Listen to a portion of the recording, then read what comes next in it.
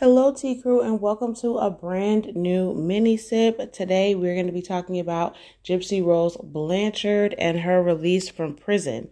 So, for those that do not know, Gypsy Rose Blanchard is a victim of Munchausen's by proxy, which is basically where you are pretending to be ill. But in this case, she wasn't the one pretending to be ill. It was actually her mother. So for the gifts, attention, etc., the money, her mother pretended that Gypsy Rose was sick, and she was basically poisoning her daughter and keeping her in a wheelchair in order to receive free homes, free medical care, make a wish, wishes that come from that charity organization, and all types of things throughout her life.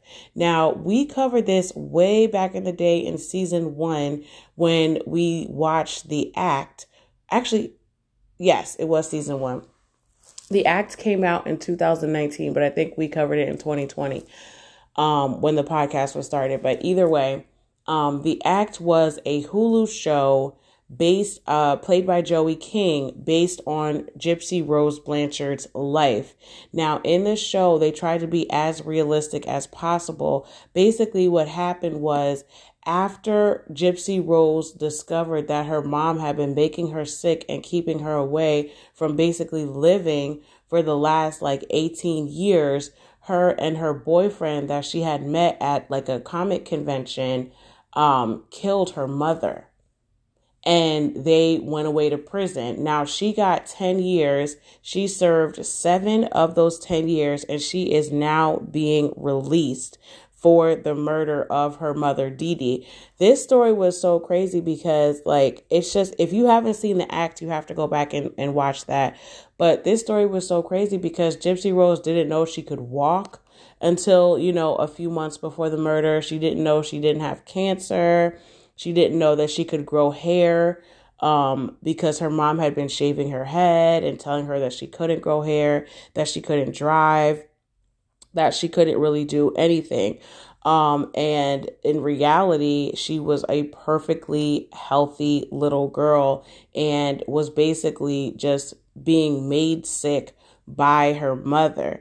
Now that Gypsy Rose is out, I am hoping that she hops on TikTok and shares more details with the girls. She's already served her sentence. I don't think there's a gag or anything on that. She sold her story, or I think the estate at that point might have sold her story to HBO as well, because they did a documentary called Mommy Dead and Dearest.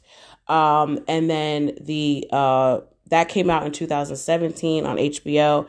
And then The Act, like I said, came out in 2019.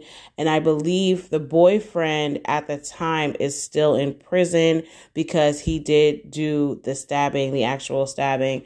But, who's to say he might be getting out soon as well, because it's been a while now since the murder happened. And she did serve 7 years of her sentence. And so we'll see how long he ends up serving of his sentence. But girl, get on TikTok. Now is your time, Gypsy Rose. Welcome back to society. Now, while she was in prison, Gypsy Rose did get married. So I believe that she is a married woman at this point. So she's going home to her husband and her other extended family.